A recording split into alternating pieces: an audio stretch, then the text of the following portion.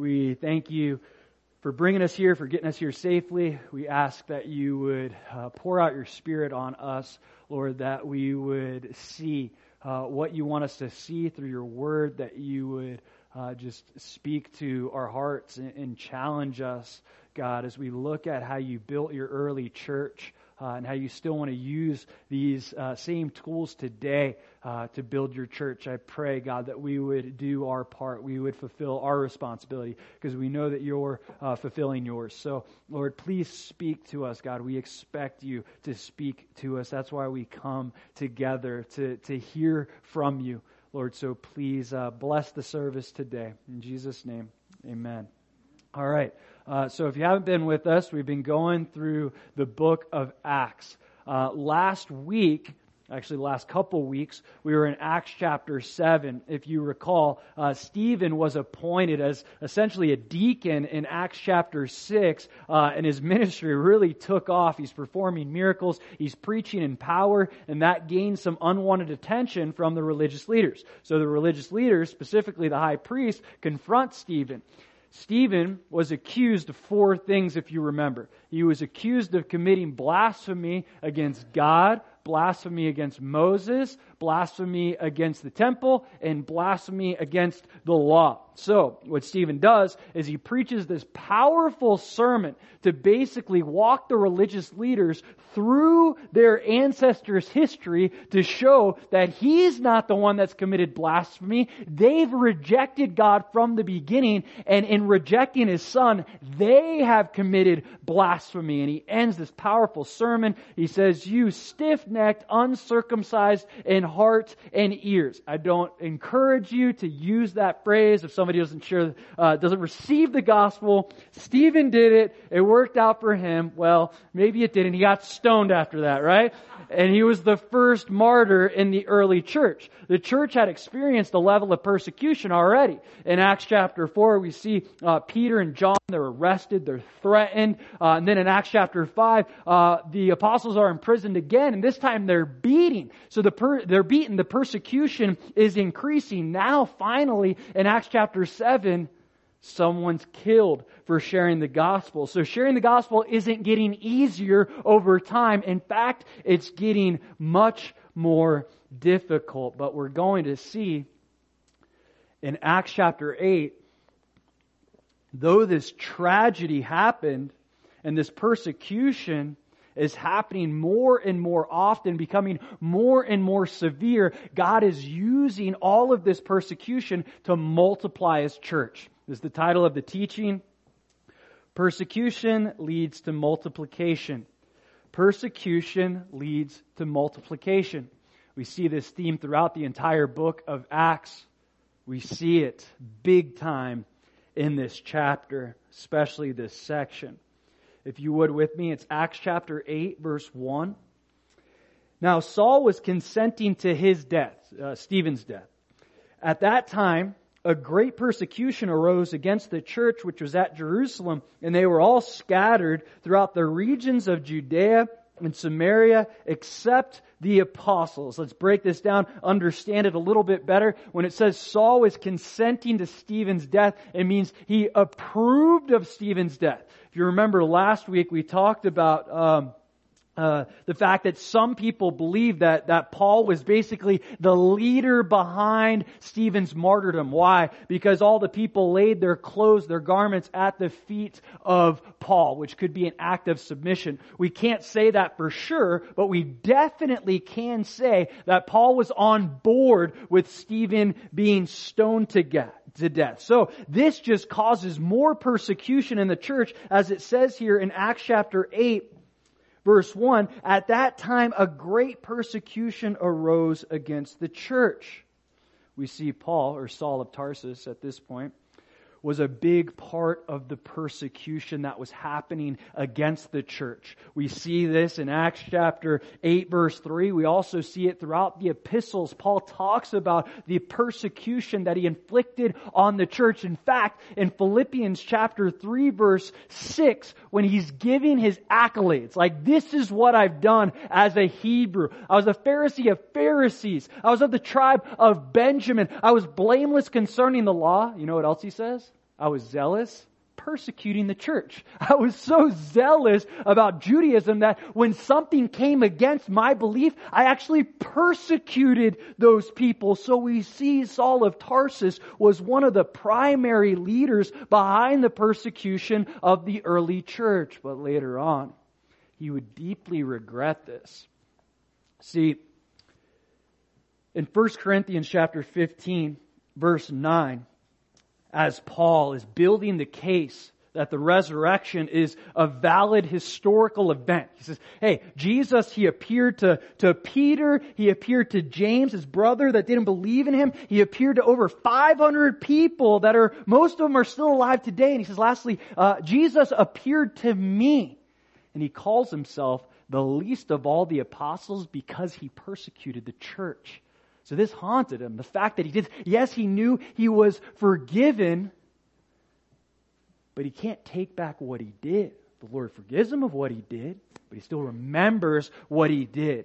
And we see the level of Paul's persecution against the church in Acts chapter 26. Acts chapter 26. Acts chapter 26, verse 11. It says, and I punished them often. Okay? He's speaking about what he did against the church. I punished the church often in every synagogue and compelled them to blaspheme. And being exceedingly enraged against them, I persecuted them even to foreign cities. He said he compelled them to commit blasphemy. He compelled some of these believers to recant their faith. Like, think about this. We're talking about Paul the Apostle. Before he was Paul the Apostle, he was not only throwing people in prison and having them murdered, he was making people, basically physically forcing people to say, in other words, I don't believe in Jesus anymore.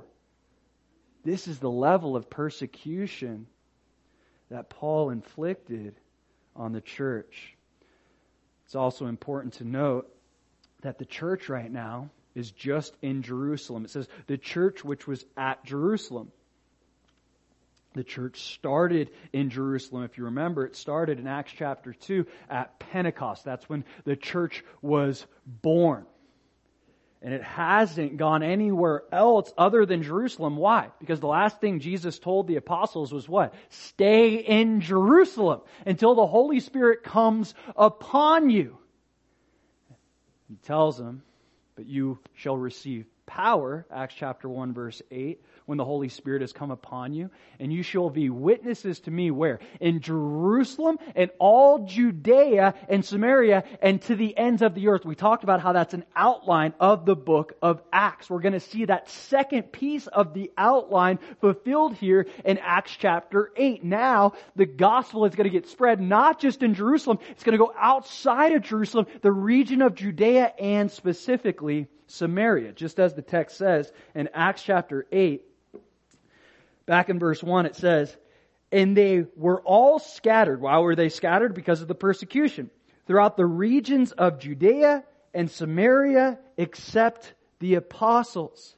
See, Jesus used the persecution to scatter the church, to get them out of their comfort zone. This Greek word for scatter, the specific one that's being used here, is the same word that's used for scattering seeds. For scattering seeds. You remember the parable of the sower in Matthew chapter 13. The sower didn't know what kind of ground the seeds were going to fall on. He was just scattering seeds everywhere. He didn't know who was going to receive the gospel and who wasn't. They were scattering the seeds. This is really the idea behind why God was scattering His church. He was scattering the church to spread the gospel. And this is point number 1. Jesus scatters the church to spread the gospel. Jesus scatters the church to spread the gospel.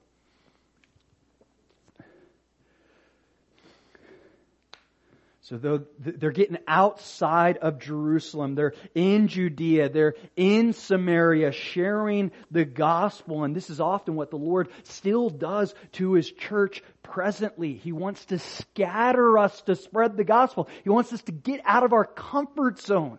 Why? Because the Great Commission was that the gospel would be preached to the entire world. Now that doesn't just mean going to a different continent or a different country and preaching the gospel. There's still people that are living in the world in Running Springs. The point of it is that God is sending us into the world, engaging with worldly people, unbelievers, to get the gospel message across. In fact, it was one of the Lord's personal prayers to His Father in John chapter 17. In John chapter 17, verse 18, the night before the Lord died, He prays this powerful prayer. And in this prayer, He says in verse 18, "As you sent me into the world," remember, where did Jesus get sent from? His heavenly abode in all His glory. Okay, if there's a comfortable place in this universe, it's in heaven. But God sent Him into the world, a very uncomfortable place. And He says, "I also have sent them into the world." I'm sending you into an uncomfortable place. I'm sending you out of your comfort zone, out of what you're used to. Why? To engage with people, to share the gospel. See, the gospel's main objective isn't just to create Christian communities. Christian community is absolutely wonderful, but sometimes we can get stuck in this idea that, yeah, I have all my Christian friends, and yes, there's accountability there, and yes, there's protection there, and it's important to surround yourself with unbelievers, but we can forget that we still have a job to do in this world. God sent us into the world, and it's so important for us to be open to this.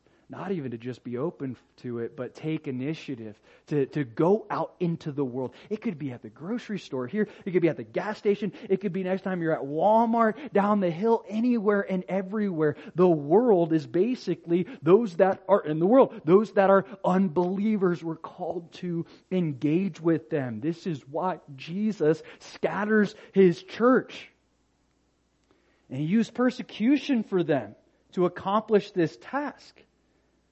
Yes, it was an act of the enemy that had Stephen stoned, but God used this to get the gospel out there. Maybe God knew that if the persecution didn't happen, they'd just stay in their comfort zone in Jerusalem. Nothing bad's happening here. We're just sharing the gospel. Some people are getting saved. Some people are rejecting it, but it's not really bad. The Lord used the trials. He used the tribulation so that the people would step out in faith. The gospel was never meant to just stay in Jerusalem. The gospel was never meant to just stay in Running Springs. The gospel was never meant to just stay in our Christian community. The gospel was always meant to be preached to all the world, to every creature under the sun. As Jesus tells us in the Great Commission. Acts chapter 8, picking it up in verse 2. So the church scatters. I'll point to this in a little bit here. Except the apostles, okay? The original, really 11, are still there in Jerusalem. It says in verse 2, "And devout men carried Stephen to his burial and made great lamentation over him." So it says devout men. It doesn't say believers, okay? This word devout men, it actually means God-fearers, okay? These likely weren't Christians yet. They were simply people in Jerusalem worshiping the Lord. It could have been a feast. We don't know for sure. But they saw this whole thing happen. They heard Stephen preach in power, and then they watched Stephen get stoned, and they didn't agree with it. So they buried Stephen. They gave him a proper burial, and they lamented over him. Now, this is important to note. In that culture, you weren't supposed to publicly mourn over someone that was given capital punishment as a consequence. If someone was accused of something, for Stephen they were accusing him of committing blasphemy, but if someone was accused of something that was worthy of being killed, you weren't supposed to publicly mourn over that individual. Basically, these devout men are saying, I don't agree that he was justly persecuted for the things that he said and the things that he did. They were on Stephen's side in a sense. So they lament, they mourn, which makes you wonder, do they know where Stephen is right now? What are they mourning about? Yeah, death is a sad thing. It's a sorrowful thing.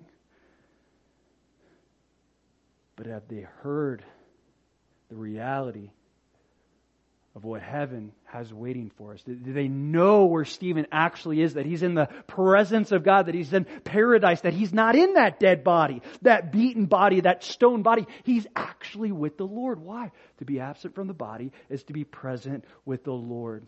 See, I'm sure something like this could have caused great confusion, right? Even for the devout men, even for the believers. This guy, Stephen, who was doing everything the Lord asked him to do. He's preaching in power. He's fulfilling the Great Commission. He has this tiny, short-lived ministry, and then all of a sudden, God takes him home. Why would God allow this to happen to one of His saints? Let me ask you something.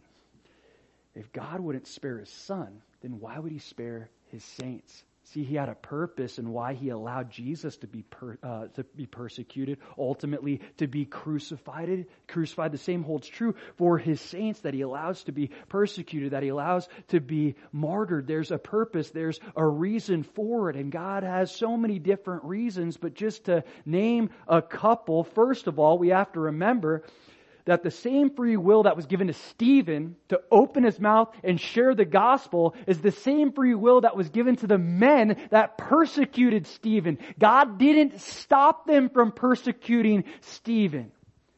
But as I mentioned, God still had a reason. He had a purpose in Stephen's martyrdom. Yes, it was to spread the church and to scatter the church and to get the gospel out there. But we also see this powerful impact that Stephen had on the people around him. These devout men are like, oh my gosh, this man was great. See, the Lord, when He allows believers, when He allows His sons and daughters to go through tragic circumstances, specifically persecution, there's always a reason. Look at how Stephen responds to this, right? He's being stoned. Like, I don't even know how he opens his mouth, but he's being stoned, and he asks God, essentially, don't hold this sin against them. Don't hold it against them. He has a complete heart of forgiveness. He has love for his enemies by the power of the Holy Spirit. What a testimony for us to read about it. Think about those that saw it.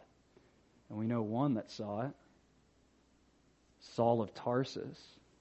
And we know that this would have some impact on Saul. At first it looks like a negative impact. Look at Acts chapter 8, verse 3. Look at how Saul responds. As for Saul, he made havoc of the church, entering every house and dragging off men and women, committing them to prison.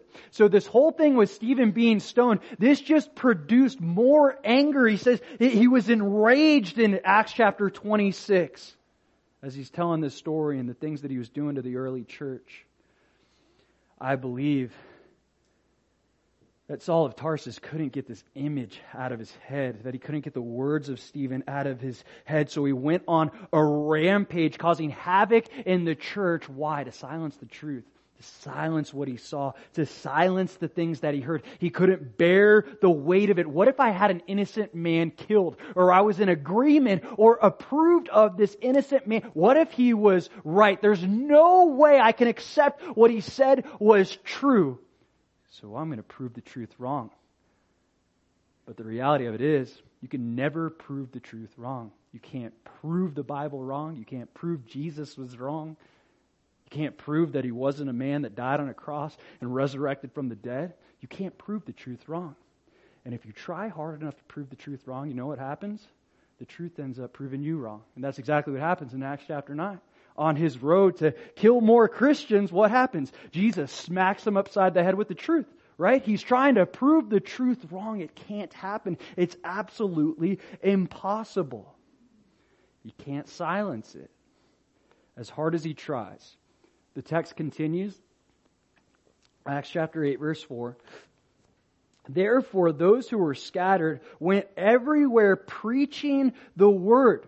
See that? They were scattered, but they didn't say they were afraid and they went and hid in caves or in cliffs or found some hideout and started an underground church. Not that that's bad, that's commendable, but that's not what they did. They preached the gospel. They continued to preach the gospel, and we see many people continued to get saved. Jesus used this trial in the church, this persecution, to grow the church, just as Jesus uses trials in our life to grow us. This is point number 2. Jesus uses trials to grow us in the gospel.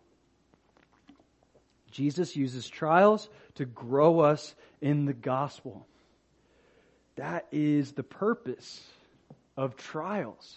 Trials serve many purposes, but to sum it up, James chapter 1, verses 2 to 4 says, "Count it all joy when you fall into various trials, knowing that the testing of your faith produces patience. But let patience have its perfect work, that you may be perfect and complete, lacking nothing." That word perfect in the Greek, it means mature. The Lord is literally using trials to mature us, to build precious faith in us, precious character. Paul says it like this in Romans chapter 5, verses 3 to 5. He says, "And not only that, but we also glory in tribulations, knowing that tribulation produces perseverance, and perseverance, character, and character, hope." There's something that God's producing through this trial, even if I can't see it. That's always the purpose of a trial. Whether it's we did something wrong and the Lord's disciplining us, or we're doing something right and the Lord just wants us to do more and He's pruning us. The Lord is always trying to grow us through trials. Now, when I look at the most difficult seasons of my life, the loss of loved ones, conflicts with people that are super close to me, moving, difficult scenarios, difficulty in ministry, I rarely ever enjoy those seasons, but I always enjoy when they're over. Why? Because I can look back and be like, wow, look what the Lord did through that. I wouldn't have this character quality that I have now. I wouldn't have this level of maturity had I not gone through that specific trial or that specific season. And though I don't want to do it over again, I'm joyful in the outcome that came through that trial. I can testify that God does do something with trials because I've seen Him do something with trials time and time again. There was one season of my life, 3 years ago maybe. So each year when I enter into the new year, I always ask the Lord, hey, is there a word or a verse or something you want to get across to me this year? This time it almost made me not want to do it anymore. He gave me Jeremiah chapter 18, basically verses 1 to 4, about the potter and the clay, right? And what happens. God tells Jeremiah to go to the potter's house, and the potter is making a clay pot, and it's coming up, and he doesn't like the way that it looks, so he mars it, he crushes it, and he basically starts over because it wasn't becoming what he wanted it to become. So he had to go through a painful process with the pot to make it what he intended it to be. So I knew it wasn't going to be an easy season. I knew I was going to be crushed. I knew there was going to be some difficult things that came up. I didn't know how difficult, but sure enough, within weeks, madness. Things just got crazy. Life was difficult. There were so many issues that were going on. And I remembered, hey, God gave me this word, but He also gave me another word. And this was so encouraging to me. In Jeremiah chapter 31. Jeremiah chapter 31. Now, context. Remember, Jeremiah is referred to as the weeping prophet. He had a very difficult ministry during the Babylonian exile, telling the people to submit to Nebuchadnezzar, but they kept rebelling against Nebuchadnezzar, so they were basically making their punishment worse. So Nebuchadnezzar kept coming back and taking more Israelites, all the good-looking, the smart, the intelligent. He did it 3 times. And we see in Jeremiah chapter 31, verse 9, "They shall come with weeping and with supplications. I will lead them. I will cause them to walk by the rivers of waters in a straight way in which they shall not stumble. For I am a father to Israel, and Ephraim is my firstborn. Hear the word of the Lord, O nations, and declare it in the isles afar off, and say, He who scattered Israel will gather him, and keep him as a shepherd does his flock. For the Lord has redeemed Jacob and ransomed him from the hand of one stronger than he. Therefore they shall come and sing in the height of Zion streaming to the goodness of the Lord. For wheat and new wine and oil, for the young of the flock and the herd, their soul shall be like a well-watered garden, and they shall sorrow no more at all. Then shall the virgin rejoice in the dance, and the young men and the old together, for I will turn their mourning to joy, will comfort them and make them rejoice rather than sorrow. We got to remember when this was written. This was written literally when Nebuchadnezzar kept coming back and taking people from Israel. This was written in the time period that the temple was destroyed, that Jerusalem was destroyed. Imagine your friend Daniel, okay, your buddy that you hang out with all the time. One day you're hanging out with them, the next time there's a raid and Daniel's gone. Your best friend is just taken from you. Imagine what the people were walking through during this time period. And then God tells Jeremiah, this is the message I want you to give them. This season that you're walking through, though it's difficult, I'm going to turn your mourning to joy. I'm still the good shepherd. I'm still your father. Though you don't see this right now, and you don't see how I can use 70 years of trial to work together for good, I promise you it's going to happen. It's for your benefit that I walk you through this trial. And this is what the Lord gave to me during that season. And I didn't see that joy for, 6 months down the road. But it was a promise I recognized, okay, I'm going through this and I can't see the light at the end of the tunnel. But the Lord is saying, I'm going to use all these different things. I'm going to turn your mourning to joy. I'm still your Father. I still love you. And all these things are happening to you because I love you. The church understands this, at least on some level. Why? Because they're being scattered and they know their scattering isn't God saying, stop what you're doing. No, God is telling them, keep doing what you're doing, but do it over here. And the church continues to grow. Acts chapter 8, verse 5. Then Philip went down to the city of Samaria and preached Christ to them. So we go from Stephen's ministry to Philip's ministry. Now, some scholars suggest that because they're focusing on the Greek, the Hellenist leaders, basically, if you remember Acts chapter 6, the people that they raised up, those deacons, all had Greek names. We had the traditional Jewish believers and we had the Hellenists that kind of fell into the Greek customs. But they all became believers. They all became Christians. So, there's a thought, could be true, kind of lines up, that it's the Hellenist believers that are really being persecuted and scattered because basically Stephen and the powerful sermon that he preached. More importantly than that, though, we see Philip. Who's Philip? This isn't Philip who was a disciple of Jesus. Okay, he's technically a disciple of Jesus, but this isn't like one of the original 12. Remember, Jesus had a disciple named Philip. This is the Philip that's referred to in Acts chapter 6, verse 5. That was appointed by the apostles to help serve tables and do some of the behind-the-scenes work. How do I know that? Well, for several reasons, but I told you we'd get back to here. In Acts chapter 8, verse 1, it says, the church scattered from Jerusalem except the apostles. Philip was an apostle. Okay, this other Philip wasn't one of the original apostles. So this is the deacon being referred to as in Acts chapter 6. We also know Philip as Philip the evangelist. He has the gift of evangelism. We'll see him come up later in the book of Acts. But what's awesome here is that Philip, he goes and preaches in Samaria the gospel. Again, this is where the door opens for the gospel to be presented to the Samaritans. Now, if you remember, in John chapter 4, Jesus went and ministered to the Samaritans, specifically one individual, right? He met this woman at the well that struggled with sexual immorality. She had many husbands, or she treated many men like husbands. And Jesus has this powerful dialogue with her. And the fact that they even went through Samaria threw the disciples off. Why? Because Samaritans and Jews, they didn't get along. They were enemies of one another.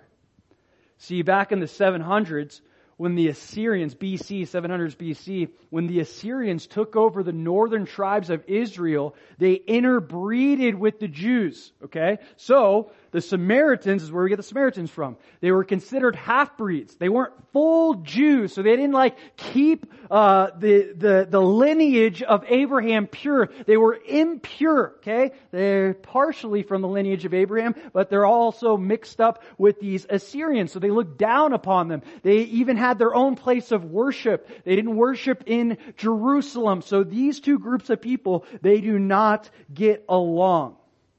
So Jesus goes through Samaria. Why?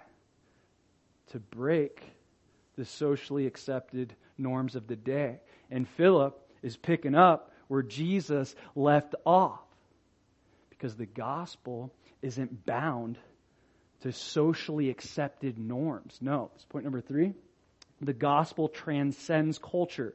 The gospel transcends culture. He's not afraid to go up to these people that are considered his enemies and tell them about Jesus. See, the gospel doesn't care about what our ethnic background is, doesn't care what our skin color is, doesn't care what country we're from or how we grew up, whether a Christian home or an unbelieving home, whatever the case may be, the gospel breaks down all those social barriers. And we have to recognize that as believers, that the gospel is bigger than the culture that we grew up in. It's much bigger than that, and it's so important for us to be a little more open-minded as we purpose to share the gospel with other people that may not see things the way we see things. What do I mean? Paul puts it like this in 1 Corinthians chapter 9. In 1 Corinthians chapter 9, verse 19, he says, "For though I am free from all men, I have made myself a servant to all that I might win the more. And to the Jews I became as a Jew, that I might win Jews. To those who are under the law, as under the law, that I might win those who are under the law. To those who are without law, as without law, not being without law toward God, but under the law toward Christ, that I might win those who are without law. To the weak I became as weak, that I might win the weak. I have become all things to all men, that I might by all means save some." I'm being whatever I need to be to get the gospel out there. I'll identify with the Greeks. I'll identify with the Jews. I'll identify with the Romans. I'll be whoever I need to be for that person to open up and respond to the gospel. Now, this isn't Paul saying, I'm fake to everyone so they hear the gospel. No, he's relating to people on their level, and he's recognizing what Jesus shows us in John chapter 4, that the gospel isn't bound to certain cultures and certain social barriers that maybe prevent people from being friends, shouldn't prevent people from sharing the gospel with each other and entering into that family of God. Have you shared the gospel with someone that grew up with a different culture than you, maybe a different background, maybe a different ethnicity, maybe a different skin color, maybe they speak a different language? You can look at that and be like, man, how am I going to share the gospel with someone that speaks a different language? And I know that's where some people get intimidated about going to different countries and share. How can I share the gospel with someone that only speaks Spanish? Well, the answer is, unless the Lord gives you the gift of that tongue to speak to that individual, you basically typically have to lean on interpreters. There was a time when I was in Guatemala, and we were going from house to house, and sometimes it can be like, oh man, I speak English. If anyone was with me in El Salvador, you know that my Spanish is next to non-existent, okay? I don't know why I've spent a lot of time in Spanish speaking countries, but it's just not good. I don't really speak Spanish at all. So I'm going with my friend Lorena from house to house, and we walk up to this guy, and basically he tells us he's an atheist. So we start talking to him, and I don't know what he's saying exactly, but I'm using Lorena as an interpreter. And though this man spoke a different language than me, Lorena interpreted the things that I was saying, and this guy got saved. He accepted the Lord, and his family did too, members of his family. And I could look at that situation beforehand and say, there's no way I'm going to get the gospel across to this guy that lives in a third world country. I didn't grow up how he grew up. We don't share a lot of the same similarities across the world. How am I going to identify with this guy? Everybody needs the love of Jesus. Every single individual needs the love of Jesus.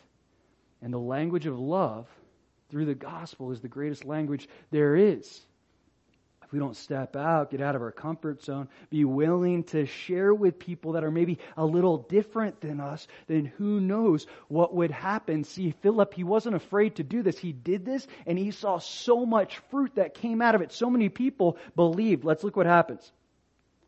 Acts chapter 8, verse 6. And the multitudes with one accord heeded the things spoken by Philip, hearing and seeing the miracles which he did.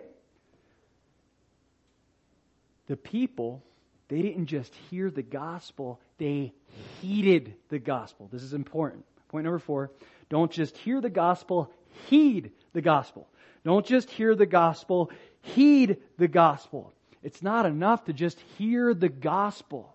We got to heed it. What does that mean, heed? Well, in the Greek, it's this word proseko, and it means pay close attention to. To pay close attention to, meaning I'm engaging my mind because there's the expectation that I'm going to do something with what I'm hearing. I'm not just hearing the gospel, I'm heeding the gospel.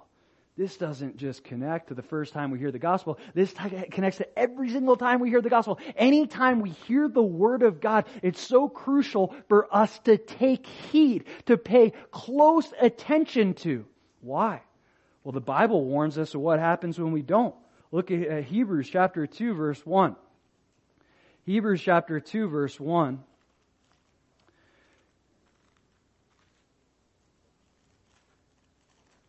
Says this, therefore we must give the more earnest heed to the things we have heard, lest we drift away. The author of Hebrews is saying, if we're not taking heed to the things that we're hearing, we're setting ourselves up to drift away. If we're just hearing it and we're not heeding it, we might drift away. It's so important that we heed, that we pay close attention to, that we engage our minds. Where are you right now? Where are you? Obviously you're here, right? You're in this room, but are you here? What do I mean? It's so easy for us to get distracted, okay? And I hesitate to use examples like this, but it's a reality. Sometimes we'll be sitting in a sermon or doing our devotions or whatever the case may be, and we start thinking about everything but what we're hearing, but what we're reading, but what we're praying about. Our mind wanders. We start thinking about, man, I have this huge project due at work. Man, the kids have these things going on, all these activities. How am I going to make the schedule work this week? Man, I'm so hungry. My stomach is growling. Man, I'm tired. I need to take a nap. And we can start getting distracted by all these different things. It's our responsibility to take heed. To say, no, not giving into the flesh. Not that any of those things that I mentioned were bad. But right now, it's time with me and Jesus. I need to focus on what He's trying to get across to me.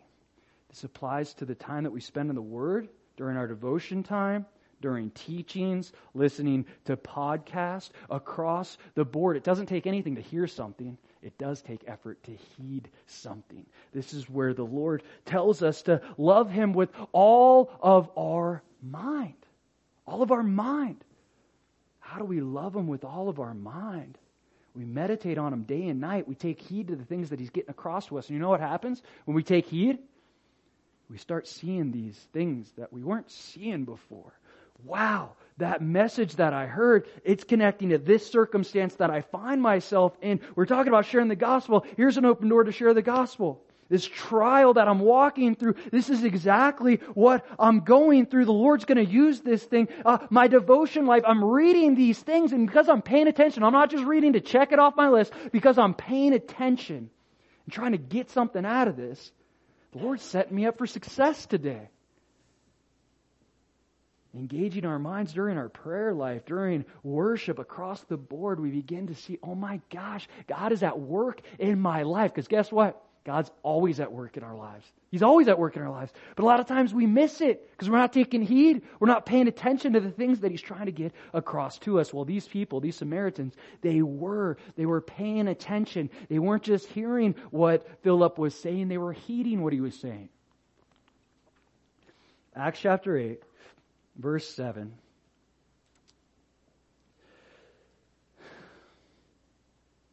For unclean spirits, crying with a loud voice, came out of many who were possessed, and many who were paralyzed, and lame were healed, and there was great joy in that city.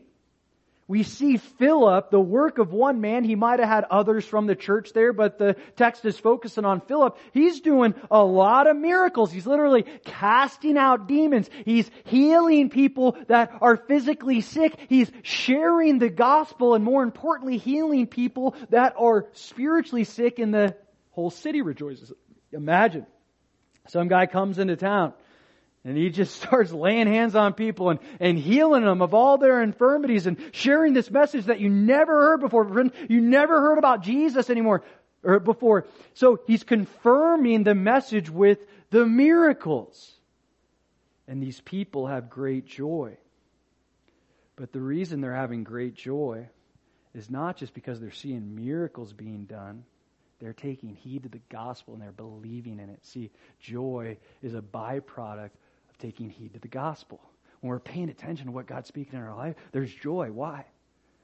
Because when we recognize that the God of this universe that created us speaks to us personally, that wants to get across, that's enough to have, even when it's hard things that He wants to say to us, there's enough to have joy there. Wow, God wants to speak to me personally? That's enough to give me joy. These people are rejoicing. Their friends are getting healed. God's speaking to them. They're hearing the good news through Philip. Acts chapter 8, verse 9.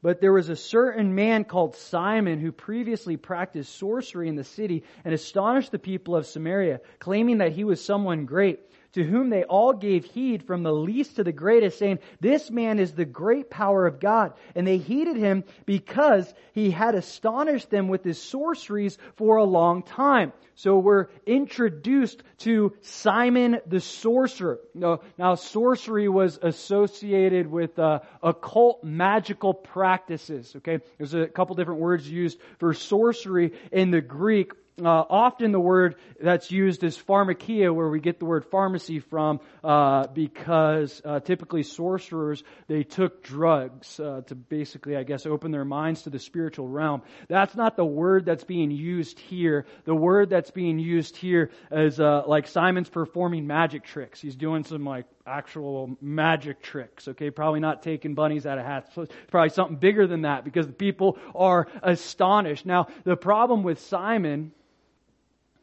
is not only the power by which he's performing these miracles, because it's not the power of God. We'll get into that in a second. But he's telling everybody how great he is. Look what it says here. Acts chapter 8. He says, claiming that he was someone great. When someone claims how great they are, that's a huge red flag, right? That's the opposite of humility, okay? Someone's always talking about how great they are. Beware, be careful. That's not how the Lord operated. Even Jesus Christ Himself, He wasn't talking about how great He was, even though He was God in the flesh. He always pointed back to the Father. In John chapter 7, we see, just before the Feast of Tabernacles, Jesus' brothers are asking Him, hey, why don't you make yourself known at the Feast of Tabernacles? Show your miracles, preach your powerful messages. Don't you want people to acknowledge you? And Jesus said, hey, it's not my time yet. In other words, you guys don't even get what I'm about. And then He finally goes to the Feast of Tabernacles, and look what He says. John chapter 7, verse 18. He who speaks from himself seeks his own glory, but he who seeks the glory of the one who sent him is true, and no unrighteousness is in him. Jesus Himself wasn't even seeking His own glory. He was seeking to glorify the Father, and Jesus is the way. Simon is not of the way. He's purposing to glorify himself. He's claiming how great he was, and he deceives the people in Acts chapter 8 so much so that the people think in verse 10, this man is the great power of God. He's doing this by the power of God. And it says they're taking heed to the things that he said. Okay? It's kind of like backwards. Like they started taking heed of the things Philip said after Simon. We're kind of introduced to some things that happened behind the scenes. All right? So they are taking heed at first to the things that Simon the sorcerer said. And who knows what this guy is teaching. There are many that suggest, and if you look at some of the early church writings, they refer to Simon the sorcerer as the father of the Gnostic heresies. Okay, the father of the Gnostic heresies. See, Gnosticism was something that was very prevalent in the Lord's day, and it just got greater and greater and became a belief that spread more and more, specifically the 1st and 2nd century. Now, Gnosticism was essentially this, among other things. It was basically the pursuit of knowledge to attain godliness. It was a very Greek thing, but basically what they believed was that matter was pure evil. Anything that was in the material realm was pure evil, and anything that was in the spiritual realm was pure. So, they had an issue. Jesus coming in the flesh, God coming in the flesh, He couldn't have came in the flesh. Why? Because they believed that matter in and of itself is evil. So they spread these beliefs about that Jesus was basically like a phantom, like a spirit. He appeared to have a body, but He didn't really have a body. That's why in 1 John chapter 1, John is battling against that. He goes, no, we've held Him, we've touched Him, we've seen Him, we've heard Him. He had a physical body. So this is the beliefs, these are the beliefs that were running rampant. Again, the early church fathers tell us, they point to Simon the sorcerer as one of the main people that are spreading these false beliefs. Okay? Simon the sorcerer, they believe that he is the great power of God. The people believed he was the great power of God, but he absolutely wasn't the great power of God. And this goes to show you how easily we can be fooled. How easily we can be fooled to thinking certain people are of God when they're not actually of God. They thought this guy was of God, but he wasn't of the Lord. And the Bible warns us about this time and time again. As you had these false teachers entering the church, Paul tells us through Timothy in 2 Timothy chapter 3 that this was going to happen more and more often in the last days. And he says this, 2 Timothy 3, verse 5, he says, having a form of godliness, but denying its power, and from such people turn away. A form of godliness, it looks like something, but denying its power because it's not rooted in something. It's all show and no fruit. There's no power because the things that they're doing and saying isn't rooted in the power of the Holy Spirit, nor does it line up with Scripture. This is so important for us to understand and to know. It's so easy to get deceived. Now, this guy, Simon the sorcerer, he was performing miracles. Okay? We don't know all the kinds of miracles that he was performing, but it was enough for people to say, wow, this guy is really doing the work of the Lord. We got to be so cautious with that too. Just because something appears powerful doesn't mean that it's rooted in the power of God. In fact, Paul warns us in 2 Thessalonians chapter 2 that the Antichrist is going to do a lot of this stuff. He's going to perform a lot of miracles and deceive a lot of people, but it's not the power of God. This is one of my pages that it's on. 2 Thessalonians chapter 2. The context is the Antichrist and the Holy Spirit, the restrainer departing. But I want to point to something. Verse 7. We'll pick up there. 2 Thessalonians 2:7. For the mystery of the lawlessness is already at work. Only he who now restrains will do so until he is taken out of the way. And then the lawless one, he's speaking of the Antichrist, will be revealed, whom the Lord will consume with the breath of his mouth and destroy with the brightness of his coming. The coming of the lawless one is according to the working of Satan with all power, signs, and lying wonders, verse 10, and with all unrighteous deception among those who perish, because they did not receive the love of the truth, that they might be saved. You see this? The Antichrist has power too.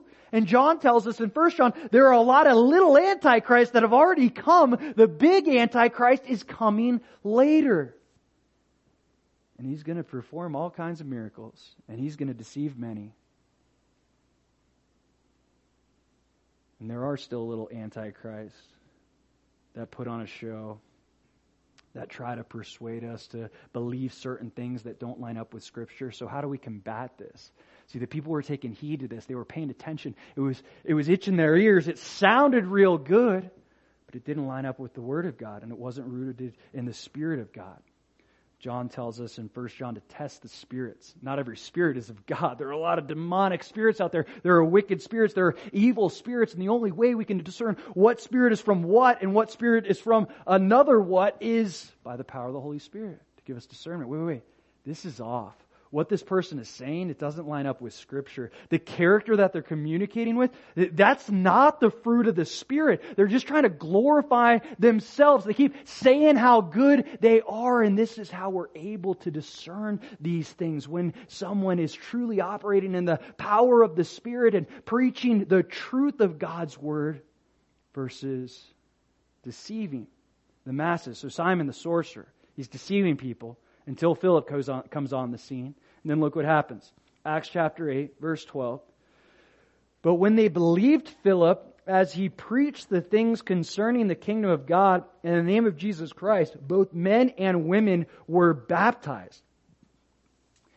Many people saw the real power of God displayed through Philip preaching the gospel. Fifth and final point. The gospel is the true power of God. The gospel is the true power of God. You don't realize what false power is until you've tasted the real power of God and the life-changing power that the gospel brings. Paul talks about this in Romans chapter 1, verse 16. Romans 1:16, he says, "For I am not ashamed of the gospel of Christ, for it is the power of God to salvation for everyone who believes." The gospel is the power of God. The people mistakenly thought that these magic tricks that Simon was performing was the power of God until they heard the gospel. They really know that's actually the power of God. That's what's true. Because of the impact that it makes. There's nothing more powerful than the gospel of Jesus Christ. Sinners don't turn to saints from watching motivational speakers. The dead don't come to life from listening to great speakers. It's from the power of the gospel. The gospel literally brings the dead to life. It wakes people up. It transforms the heart. And that's exactly what we see happening in this passage. These tricks aren't fooling the people anymore. They saw the truth of God's word and how it affected everyone who believed. Lastly, Acts chapter 8, verse 13 is where we'll close. Then Simon himself also believed, and when he was baptized, he continued with Philip and was amazed, seeing the miracles and signs which were done. Even Simon the sorcerer recognized, this is the real power of God. What I'm doing is nothing compared to what this guy is doing. The question will come, was Simon's faith genuine? Okay, we'll look at that next week. But the point of the passage is that God went to radical measures to get His church out of their comfort zone to share the gospel. He literally had to scatter them so that they would share the gospel. We can expect the Lord to go to radical measures in our lives personally to get us out there to share the gospel with the world, to share the gospel with unbelievers. When we do, we get to see what Philip saw. And maybe not, I don't recommend you going on an exorcism, journey and trying to cast out demons. But we can all share the gospel. Not everybody has the gift of healing, and sometimes that gift is just for a specific setting. But we can all share the gospel. And when we do, and we see the power that it yields to change lives, to transform lives, to give people abundant lives now and eternal life later, that's something worth being scattered over. I truly believe that God's body, the church worldwide, when we get too comfortable in a specific setting, the Lord does do things to scatter us, to get us out there. Why? Because He is determined to fulfill the Great Commission through us, that the gospel will be preached to all the world. We can just walk in obedience and do what He's asking us to do, or wait for Him to scatter us. Let's pray. Lord, we thank You for how You used Philip in such a mighty way, and how encouraging it is to us. Lord, most of us were likely saved a lot longer, for a lot longer period of time than Philip was during this text. The church was so young, it was so new. It was born not that long ago in Acts chapter 8, God. And yet He preached the gospel in power, and He saw people come to You, recognize You, respond to You. Lord, I pray that we would take heed to the things that we heard today, that we would take heed to the things that You speak to us every day, Lord, and we would respond, God, that we would choose obedience and just do the things that You're asking us to do. Lord, we thank You for calling. We pray that we would answer the calling. In Jesus' name, amen.